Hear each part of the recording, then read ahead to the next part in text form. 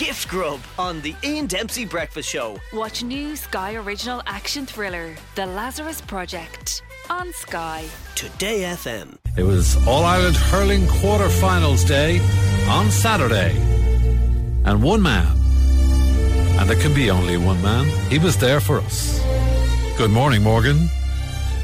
Good morning, Ian. Last Saturday afternoon, All-Ireland Quarter-Finals. Semple Stadium, June. Warm breeze on my face. Milky white tea from my flask going down my neck like liquid nectar.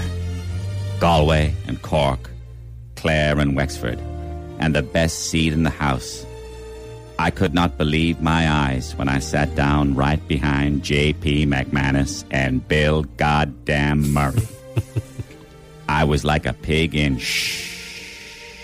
Semple. That's all everybody said, trying to catch any word at all that passed between Bill and JP's lips.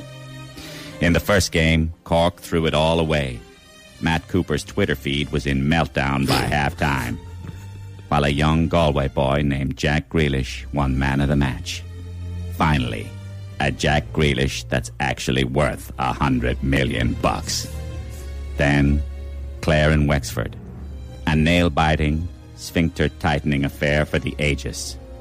Clare, 5 points down with 10 minutes to go, finally overcame Wexford. Davy Fitz on the panel didn't know which way to look. He was like a guest at a wedding who diddled both the bride and the groom.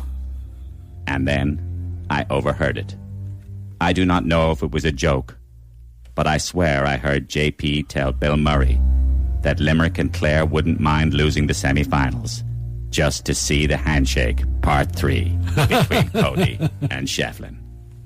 Then again, I might have been dreaming, 'cause I'm Morgan Freeman, and I love the GAA.